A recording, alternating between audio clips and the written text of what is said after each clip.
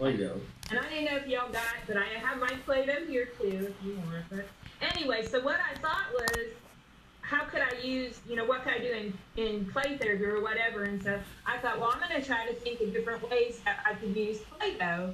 And then we actually were able to send a little basket or a little gift basket to all the kids that we work with. And we put Play-Dohs and markers and stuff in that, so they'll have that. And so it's just like, get out your Play-Doh, And so that was on some kind of training I saw. I thought, well, that was kind of neat. So I sat down and I was trying to write different ways, and I thought, well, maybe I could get to 25 ways, and maybe I'd be able to do a presentation. So that's how this, if y'all thought it was worthwhile. But anyway, the first one I came up with was mindfulness, and definitely you can see how it feels. You can see how it smells. When you bend it, what different marks does it make? How does that make you feel? And if you make your own, and I'm not sure, this is one I bought, but if you make your own, it actually is and there's tons of them on the internet, how to make Play-Doh, but a lot of them have put a couple drops of whatever kind of oil in there. So you can actually smell the lavender or the, whatever. And so just mindfulness, was the first one. The second one I put at the end, like it could be a homework assignment. Go and buy Play-Doh. That's their assignment. But also, if they're working with a family, for the family, the parents and the child, hey, you're going to go make Play-Doh, so we'll have that for the next session. Or this is what I want you to do for homework. I want you all to make a scene, or I want you to work together to make, whatever, as a Play-Doh. And they can do that at home and then explain to me, how did that go? How was that working with your kids? And so it's kind of a homework to get everybody engaged and involved, in that.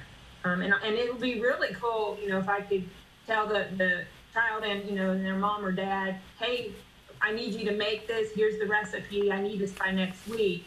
That's a really good activity for them to do. And so I thought that was cool. The third one I put just memories of Play-Doh, and I know that might sound weird, but most of us have all played with this growing up, and is there a happy memory? Is there something you made with Play-Doh? Is there something, who were you with? Do you remember the first time you ever got that? Or do you remember using Play-Doh in school?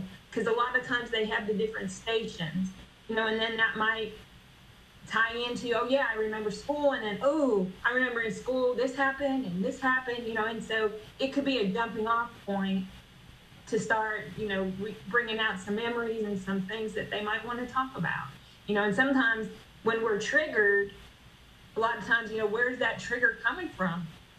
I don't know, something in the past, and maybe somehow that could help, and if not, definitely, it's a way to start conversation and not be threatening. Play-Doh's not threatening. I don't think so. So it would be a way to do that. And I know in my office I have a fidget basket. Do y'all have? I have a fidget basket, and the adults and the teens, everybody will pick them up and play with the spinner or play with this or whatever. And so I have Play-Doh in there, and a lot of them are like, Play-Doh, I remember that. And they'll sit, and just like now, I'm like, this poor Play-Doh is getting a workout because I'm a little bit nervous. It's helping. So it helps that when people come in and they're stressed and whatever, they don't know what to expect, it helps them to stay calm to do that. So I thought that would be good. It also, if you're manipulating it or you're trying to remember, it does use both sides of your brain too, as you're talking, because it's the feeling and the kinesthetic with the other memory. So it helps kind of get everything tied up there together. Let's see, what else? Okay, and during session, I better remember. During sessions too, you can actually have the kids make something or the teen make something, hey, let's make a flower. Let's make a dog. Let's make this. And so when they make it, it increases their feelings of empowerment, mastery, competence. Their creativity comes in that. Compliance. If you have a child that ain't going to do nothing you tell them to do, they're just sitting there and being resistant, well, maybe they'll play with Play-Doh. maybe they'll make something. So that helps build that interaction. If you're, I have a little table in my office so that we can sit and, play together or do whatever together. So if you're doing what they're doing, then you're already engaged. You're building that relationship. Good is stress management, which is what I've been doing. So it does help. It helps. Are you using your SPAD? I am just beating this. Oh, look what SPAD makes. That's so cute. And it does. And it's even something that they can carry, home with them, when they're home or when they're somewhere. Because some of those stress balls, does it help everybody? I don't know. But this one, you really, it conforms and it can be different shapes and you can use different stuff. So I think it could help with that. And also, like I was saying, actually, even during the session, it will help with that. I put down as a number 6 as a fidget, which I've already said, but it's neat if you make your own. Sometimes it's more of a liquidy. It's not quite as firm as this. And it's really neat to put it in a zippy bag, that you can seal. And it like, you can really squish it. You can draw letters in it. It's neat in the zippy bag. It just kind of goes back and forth and everything. And so that's something that they can do. You can also pick colors if you have the different colors to represent different emotions. So if if I have somebody who, and this could work with anybody. It can work with adults. And I don't know if you found sometimes, and I don't want to lump things, but sometimes gentlemen have a hard time with telling their feelings or their emotions. And that big guy might not want to play with Play-Doh, but here we have, pick a color. What are you feeling today? What would anger look like? What color would anger be? What color would that be? And so that's kind of neat to do that. And also, I don't know if you all drawn the little, it looks like a little gingerbread outline, and then you pick what color you think stands for different emotions, and you'll tell them, color how much of that outline is anger, color how much is happy, color how much is sad, So they can actually do that with Play-Doh, and make the colors and put it together and make, either put it on the outline. So I had somebody say they did it on one of those clear sheet protectors, and they drew the outline and put the sheet protector on top of that so the Play-Doh would come off and they could reuse that.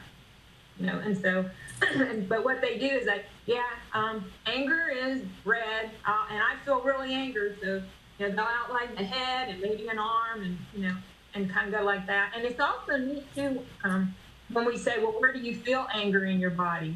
Where do you feel that? It can actually put the red in that spot. I feel anger here. Well, where do you feel when you feel happy? Well, I think it's here. And it's neat to actually see it, because then they could say, no, I don't think so. I think it's more, and they can move it around, and you have that 3D and you can see it, and it helps to kind of understand. So I like that one. You can also, and some of these overlap, so I'm kind of cheating a little bit. Anyway, for number 8, you can also take your Play-Doh and you can say how angry are, if somebody says they're angry, I'm not going to tell them, hey, you're angry, here's what, because I want to use Play-Doh now, right? But anyway, whatever emotion you have, how intense is that emotion? Pinch off, how big is that feeling you're feeling today? And so they can go and they can pick, they can say, oh boy, it's the whole thing today. And then you can say, well, pinch a little bit off. And what do you think we can do, to get that to be that little bit smaller? What kind of plans can we have? What kind of coping skills do you think would make it just be that little bit knocked off there? And so they can actually see it, and so that's kind of cool. And they can build it. And it's neat too, at the end of the session, if they're this angry to start with, at the end of the session, how angry are you now? Oh, gee, I'm this much, and then, okay, well, what do you think helped? What made the difference, And I know we do that. You scale, on a scale of 1 to 10, how angry are you? How sad? It's neat to do it. It's similar. It's neat to do it because you can actually see it. And you can get, instead of a 1 to 10, this could be like a point. You get a little bit more leeway in rating and scaling that. So I thought that was neat. You can also, now I'm on 9, you can also sculpt what an emotion looks like. And I thought that was cool. And I've had kids draw, what does anger look like? You know, and they'll draw a big monster, or they'll draw something scary, or they'll draw an animal. You know, it's like, what does it look like? And you can actually sculpt. What does happy look like? What does sad look like? You know, what does that look like? And like I said, it's not, everybody's not going to want to do that, but it'll work for somebody, you know, and so that's that one. Also, you can, once you have your emotion, you can manipulate that emotion, you can smash that emotion. If it's a problem, you know, somebody that, what's your stressor, what's your trigger? You know, oh, it's my Aunt Mary. Well, sculpt your Aunt Mary, and then we're going to take care of Aunt Mary. But, you know, it's just, what can we do? You know, there's Aunt Mary. You know, what would this feel like? And instead of, you know, and we always say, well, you can't actually do that to Aunt Mary. In what ways do you think we could set boundaries? We can set limits so that you're safe from that, you know, or whatever. And it's, you know, it's there. Or you can also talk to it, you know, and so it would be like the kind of empty chair technique, you know, and say, hey, and it actually looks like Aunt Mary that you personally made. You know, I mean, I don't know why I picked Aunt Mary. I don't even have it. Or whoever. Well, it's Aunt Mary. I think she sounded pretty safe. I don't know. But anyway, you can do that. And let's see. Oh, and then for little kids, and I don't know, you know, the older people will do that, but they love, I don't know if y'all work with kids, just to roll it out, and they make cookies, and they make cakes, and they make different things, and there's actually little cookie cutters, and then they share them with you. And, you know, they'll say, oh, I'm going to make us this, you know, and so it helps build and show that nurturing trait in them. And in play therapy, that's one of the things we look at. You know, do they have that caring for other people? Is there a nurturing in them? Is there an empathy in them? You know, and so that helps to explore that when they do all that. But they like that. Also, when I said with emotions and Aunt Mary, we can sculpt what we're afraid of. And like I said, some of these I'm really cheating and stretching it, but I'm on 12. And anyway, you can sculpt what you're afraid of. You know, what are our fears? You know, if it's a spider or a snake or a wolf, you know, we can actually sculpt that fear and then use it for, and I always see if I say this word, systematic desensitization. We can use it for, I always get like, would y'all do that? But you can actually use it because they're making it, and it's Play-Doh, you know, it's safe, you know, and so they can do that. And what, you know, and what can we do, and how can we talk about that? And look at that spider. What part of that spider is scary to you, you know, or, you know, whatever it is, if it's, you know, if we've been abused, or if we, you know, whatever. Sometimes that stuff is really locked in here, and it's hard to get out. So they might sculpt something, you know, a gun or a knife or a, you know, a bed, or, you know, whatever they sculpt that, you know, and sometimes they don't even realize what they're making, you know, until it comes out, and then they change it. And then it helps to be able to dig into those memories sometimes to help with that. What are you doing, Thad? Are you shooting? Dad's got a gun. Okay. Then there's a game. You can play a game with it, and you could say, we're both going to make, you know, whatever. You let them pick, or you pick, or you can have them written on cards. So it's similar to Pictionary, kind of. You know, it's like, we're both going to make a gun. You know, well, you get a gun. And that's something, too, if I'm working on, you know, if somebody's been through a trauma, if somebody's been through something that we're working on, we can make that. We can both make something that we can, you know, start kind of talking, you know, with that, too. But it's also kind of a competition, because it helps with laughter and fun, you know, when you make a dog, and they make a dog, and you look at it, and it's like, I don't think so. I really don't. I don't know. And so it helps. I have a certification in reality therapy, and one of their 5, you know, basic needs is fun. You know, Dr. Glasser said we need fun every day, because that feeds our soul and that feeds ourselves the same way as food feeds our body, you know. And so he was one of his things. So that's fun, you know. We need to have that. And some people have no idea. You know, they'll say fun. I know I worked inpatient for a while in a hospital, and that was one of our questions. what's fun for you? When was the last time you did something that's fun? And so many of the people just sat there and, I don't know. They just don't, because so much happens, and if they're so depressed and so beaten down, there's no fun, and so something like this is cool, and so we've used it in the hospital, over for inpatient, and it was just what I said. And what should we make? And somebody will say, oh, let's make a dog, and everybody makes a dog, and you see, here's our adults in the hospital making dogs, but then they laugh and they carry on, and then it's one of them will say, hey, I want to talk about my dog. He's really a good support, or and then they start talking, and then it opens that up. And so it's really cool to do that. And so I put with that, and you can, when you're charting, you can use tons of different reasons to justify why we're doing this. That's got Molly. Woo woo! That's showing off. I don't know if y'all can do that, but it would be healthy competition, and how they respond to that, social interaction, social engagement, emotion regulation, communication skills, memory enhancement. Like, you can write all kinds of things to justify why am I using Play-Doh in therapy. Another thing is, and I went to a workshop and I thought it was the coolest thing. The person said you take it and you make a symbol that you think stands for yourself, or something that's going to stand for you. He said the same as Superman has his little symbol, and Batman has his little symbol, or whatever. And so he said, and I don't know what different words to kind of use for that, but you actually, and he would draw it, but he said you could sculpt it. And so you just have them say, I want you to make something that you think stands for you, or something that would be a symbol, like that, if you were Batman or Superman. And it's so cool what people come up with, what they come up with. And usually, what it helps to see, what are their priorities, as you're looking at that. What are their priorities? What are important to them? What do they want the world to see? Because sometimes, what we put out there is like, okay, this is what I want, this is my symbol, this is how I want people to see me. And then we can kind of look at that. Well, why? Why do you think it's important for people to see you that way? Or do you see yourself that way? And so it's kind of cool. And then after they sculpt it, then you can have them look at it, sit back and it helps them to be a little more objective. What do you see in that? What do you think somebody else would see in that?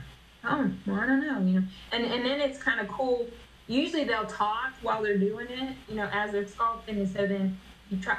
And I know I've made people nervous, because you try to make notes on what they're saying, and they're like, what are you writing here? But if you can kind of remember, a lot of times you can gain a lot of information about their thought process, or processes. How do they problem solve? How do they go about something? Are they very hesitant? Or are they just, bro, they're right in there, and they know what, did they put a lot of thought in it? Or is it just, well, here you go, I got it, well, what does that stand for? Well, I don't know, or is there anything, and then you can look, is there anything you want to change after we talk about it? Is there anything you want to change? And that's really cool to see how they change it, after that, and then it's like, and then you can say too, they can make a different one. How do you feel? And how do you want the world, or how do you think the world sees you? And they can make two different ones too. So that's one. And then, and then also, I thought that could help us explore too. When they make their symbol, is that a strength, you think, or is that a weakness? Or whatever, how they're talking and going, and how can we see a weakness as, do you think a weakness is always a weakness? Can a weakness be a strength? Can that be a strength? How can that be a strength, what you put? Or can a strength actually be a weakness? And I know I work with, and you're probably working with, people with low self-esteem and low levels of confidence, and people that are just beat themselves down all the time. I'm worthless, I'm no good, I'm just a burden. I know if you hear those a lot when you're working with somebody. And so it's neat to look at that, because when they're talking like that, they're looking at a weakness. They're not seeing, they don't even see their strengths. They can't see them at all, because they're just focusing on that weakness sometimes. And so it's neat when they do that. It's like, well, well, let's do a different one.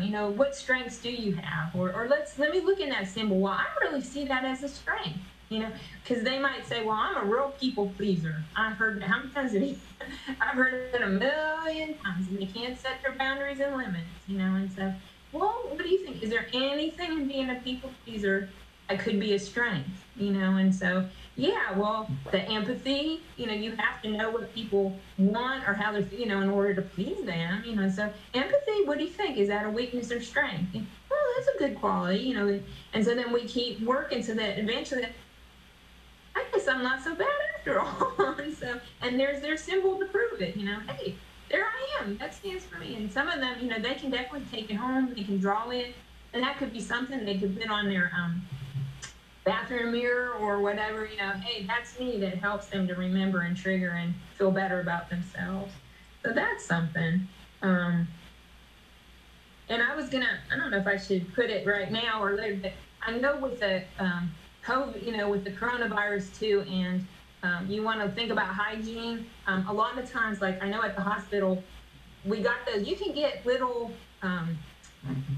what I want to say, they're like little favors or whatever that you can put in kids' birthday little bags and stuff. And it's Play-Doh, but they're the little, they're real inexpensive. So you can get that, and then the person just takes that home with them. We don't want to reuse that, or if you want, make sure they wash their hands and then, or wear, gloves, and then you can reuse it. But a lot of times it's like, take that, and when you're doing face to face, that's going to be their Play-Doh.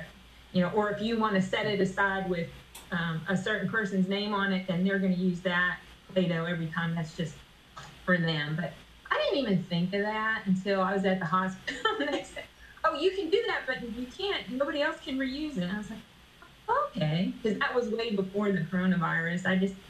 I thought, well, I guess that's true. Who knows what's on your hand?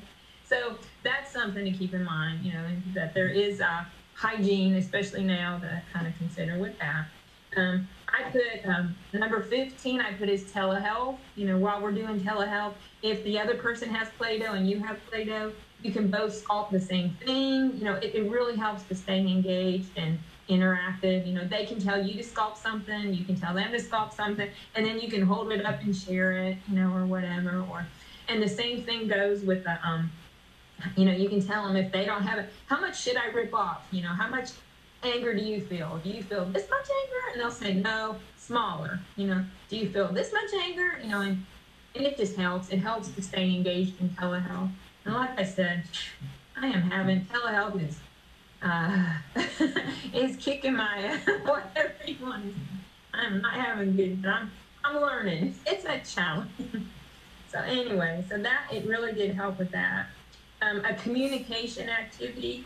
And I thought this was neat. I don't know if you've ever done, when you work with couples or whatever, I know I was at a workshop and they said to get Legos and you put like a file folder between you, between the members of the couple. You kind of set up, this is a book, you kind of set it up so one person is on one side and they can't see what the other person's doing. And so I learned it, they just take Legos and the one will make something, and then the other person has identical set of Legos and they explain to the other person how to make what they just made, And it's neat for them to learn communication isn't easy. It is not. Because they'll say, well, take the big Lego and then put the little Lego on that. Well, one has the big Lego this way, one has it this way, one, and so it's really neat when you drop the folders, like, and for them, and then to see, what? It's the same way with communication. I'm not always going to hear what you're saying, and to help couples to say, well, this is what I heard, what did you really say? Or I heard this, and then to know to always stop and give each other that chance to go ahead and clarify what they meant. Because a lot of times, I don't know about you, but a lot of times I know with my husband, I'm off to the races and upset, and that isn't even what he meant. If I would just, which I teach that all the time to my couples, but do y'all use what you teach in therapy? Guilty. Not always, but I try to. And so that's neat to do that too. And I know I have another person, another therapist who worked at the hospital. One of her favorite groups to do with the inpatient persons was she'd bring bread and peanut butter and jelly, and she'd say, tell me how to make a peanut butter sandwich, and they would tell her, and she would make it exactly the way they told her. Have you all ever seen that activity? That, they'd say, put the peanut butter on the bread. Well, of course, she has a loaf of bread in the bag and peanut butter. She puts the peanut butter on the bread. And they're like, no. But it takes forever for them to get the peanut butter sandwich the way, they want it done. And so it just helps. It helps to understand how communication works and how we see something different than what other people mean. And so that's a good activity. And you can do that with couples. You can do that with anybody. And with the Play-Doh, it's just, you can make something and say, this is what I want you to make. And then you kind of look and see if it's the same thing. Or you can have them both make a dog or both make a boat or both make something. And then when you look at each other's, it's like, that's not the dog I made. And that helps us also to see my concept and understanding of a dog is not your concept and understanding of a dog. And we all look at things through our own viewpoints. And so that helps with that. Another thing you can do is spell your name, write your name out. And then after your name's spelled, he's already got his T. Then you could say, what's a strength that you have for every letter of that, in your name? Let's go down. How does that strength look like? And then if they want to take that letter and kind of make something that stands for that strength, then you go down the whole, rest of their name and try to, look at a strength for that, if that's something that client's working on. Or, maybe a weakness. If it's somebody that's just clueless, I get in trouble all the time. I don't know what's going on. Well, what's a choice or behavior you make? Let's look at that. Is there some way to rethink that or resolve that? Another way, too, and I put, that was 17. 18, I put you could spell your name, too. So I kind of cheated with that one. But this time, spell it and look at the creativity. How did they make it? Did they make their name big? Did they make their name little? Did they elaborate? And it helps to show you something about their identity and their ego strength and, some of their self-esteem. If they're going to make a little teeny one and not even, bother with it, sometimes they're not feeling so good about themselves. So that helps with that. For 19, I put you can actually sculpt a scenario. If there's something you're working on, well, every time I go to school, I get bullied, or every time I go to my mother-in-law's house, there she is. She's fussing at me and she's doing this, or whatever. You can actually sculpt things out, and they're 3D, and so you can move them. You can change them. You can look at them from different viewpoints, and different things like that. And so you can actually do that, and it just helps.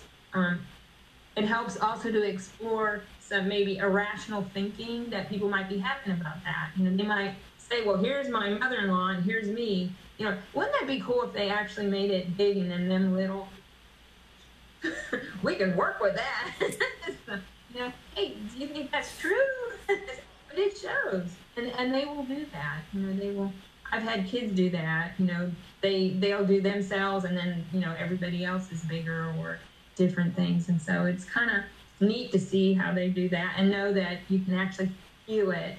I just watched a training from Dr.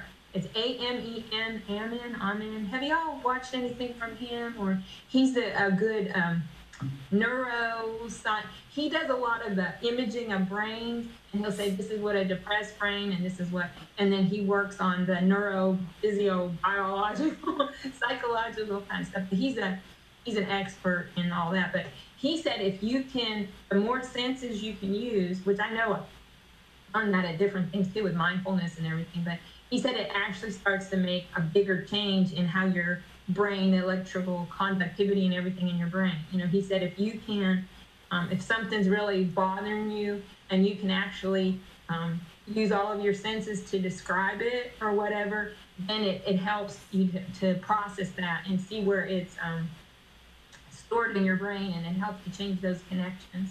And he said the more you can use it, so definitely, Play-Doh, we can feel it, I can smell it, I can see it, I don't know what it, no, it's not talking to me. Show off Play-Doh talking to me. But you can do different things like that. And I know just a part, but one of the things he said I thought was so cool. He said to help ourselves feel better, and he was saying especially during the coronavirus time and everybody's stuck home and you might be feeling depressed and down at that. He said to write down 5 happy memories. He said write them down, 5 happy memories. And then he said go to a place in your home. So it might be, I remember making cookies with my grandma, and he goes, you go to that place and you sit in that place in your home and you remember, what did it smell like? What did it look like? What did grandma say? What did I say? What did, or whatever, where you can say, well, I remember when I made that score and touchdown in football, and my first, football touchdown made me feel so good. Well, you can sit somewhere and remember, this is what it felt like, and everybody was cheering, and that's your chair where you were sitting. And he said then as you walk through your home on a typical day, you're going to remember, your brain is going to remember that, and it's going to fire happy memories and feelings of peace and joy. And he said it's just going to trigger, they're just going to go off as you walk through your home. I had never thought of that. I don't actually anchoring those in your home, because he said then you don't even have to think about them. Automatically your brain will feel better as you walk past that chair or when you're in the kitchen. I was like, I guess it will though. I thought that was neat. And I'm sorry, I just thought, whoa, I'm gonna tell everybody to do that. But he said that was cool. 20, I think we might have already kind of went back, but like you can use it like Pictionary and say, guess what I'm making, and you kind of start going, can you guess, and then they can make something and you can try to guess what they're making. And so that's just a game that you can play with it. It makes you feel better. And also, like I was talking about, I kind of cheated, made this 21. I already linked this with somebody else, but it helps you to feel fun, that need for fun, that need to just be frivolous, to do something because you don't even need to. And encourages people to do that, and it teaches them how to do that. Some people don't understand being frivolous. They don't understand, well, why would I do that? Well, what's the goal of that? What's the purpose? Just to do it, just to be in the minute, just to, stay in the present. So Play-Doh definitely anchors you right now to this moment in time in that, when you're manipulating. So it helps us anchor to the present in that. It also helps develop flexibility of thinking and empathy. Because if you both make an object, or you can actually sculpt a concept, an emotion, if you're both doing that and you can tell them what you see, they can look at yours and they can tell you what they see, and noticing that they're both different can help with that flexibility of thinking. Oh, well, I guess it could be that way. Well, I guess you could see it that way. I don't know. I never saw it that way. And it's also neat too to, as you sculpt it, to look at it from the other side, sometimes it's not different, but sometimes it is. And it's like, oh, maybe what I'm showing to the world isn't what I mean to show, or what I think I'm showing to the world, I'm not actually showing that, and so it's neat to get that idea of being more aware of how my actions, my words, how they affect other people, and then how that happens. Let's see. And another thing with flexibility of thinking, if you just kind of take your Play-Doh and just do something just weird and you just plop it down and then you say, what does this look like? What could this be? And try to think of 5 things that this could be. And that really helps with the flexibility too. Well, I guess instead of, well, it's a rock. Well, yeah, it's a rock. And that's not a really good, what else could that be? I don't know. It could be a doorstop. It could be, I don't know, a cookie. It probably could be a cookie or something. And so it just helps when they're sitting and struggling. Some people cannot. If people are black and white, and that is it. It's a blob of Play-Doh. That's it. And so, as you go, say, okay, 5. We're gonna 5. And then as you tell them, well, I think I could see that in that. And then that helps you to model, and it helps you to teach how to be creative, how to be flexible, how to look at something. It helps them to learn your process of what you go through to see that.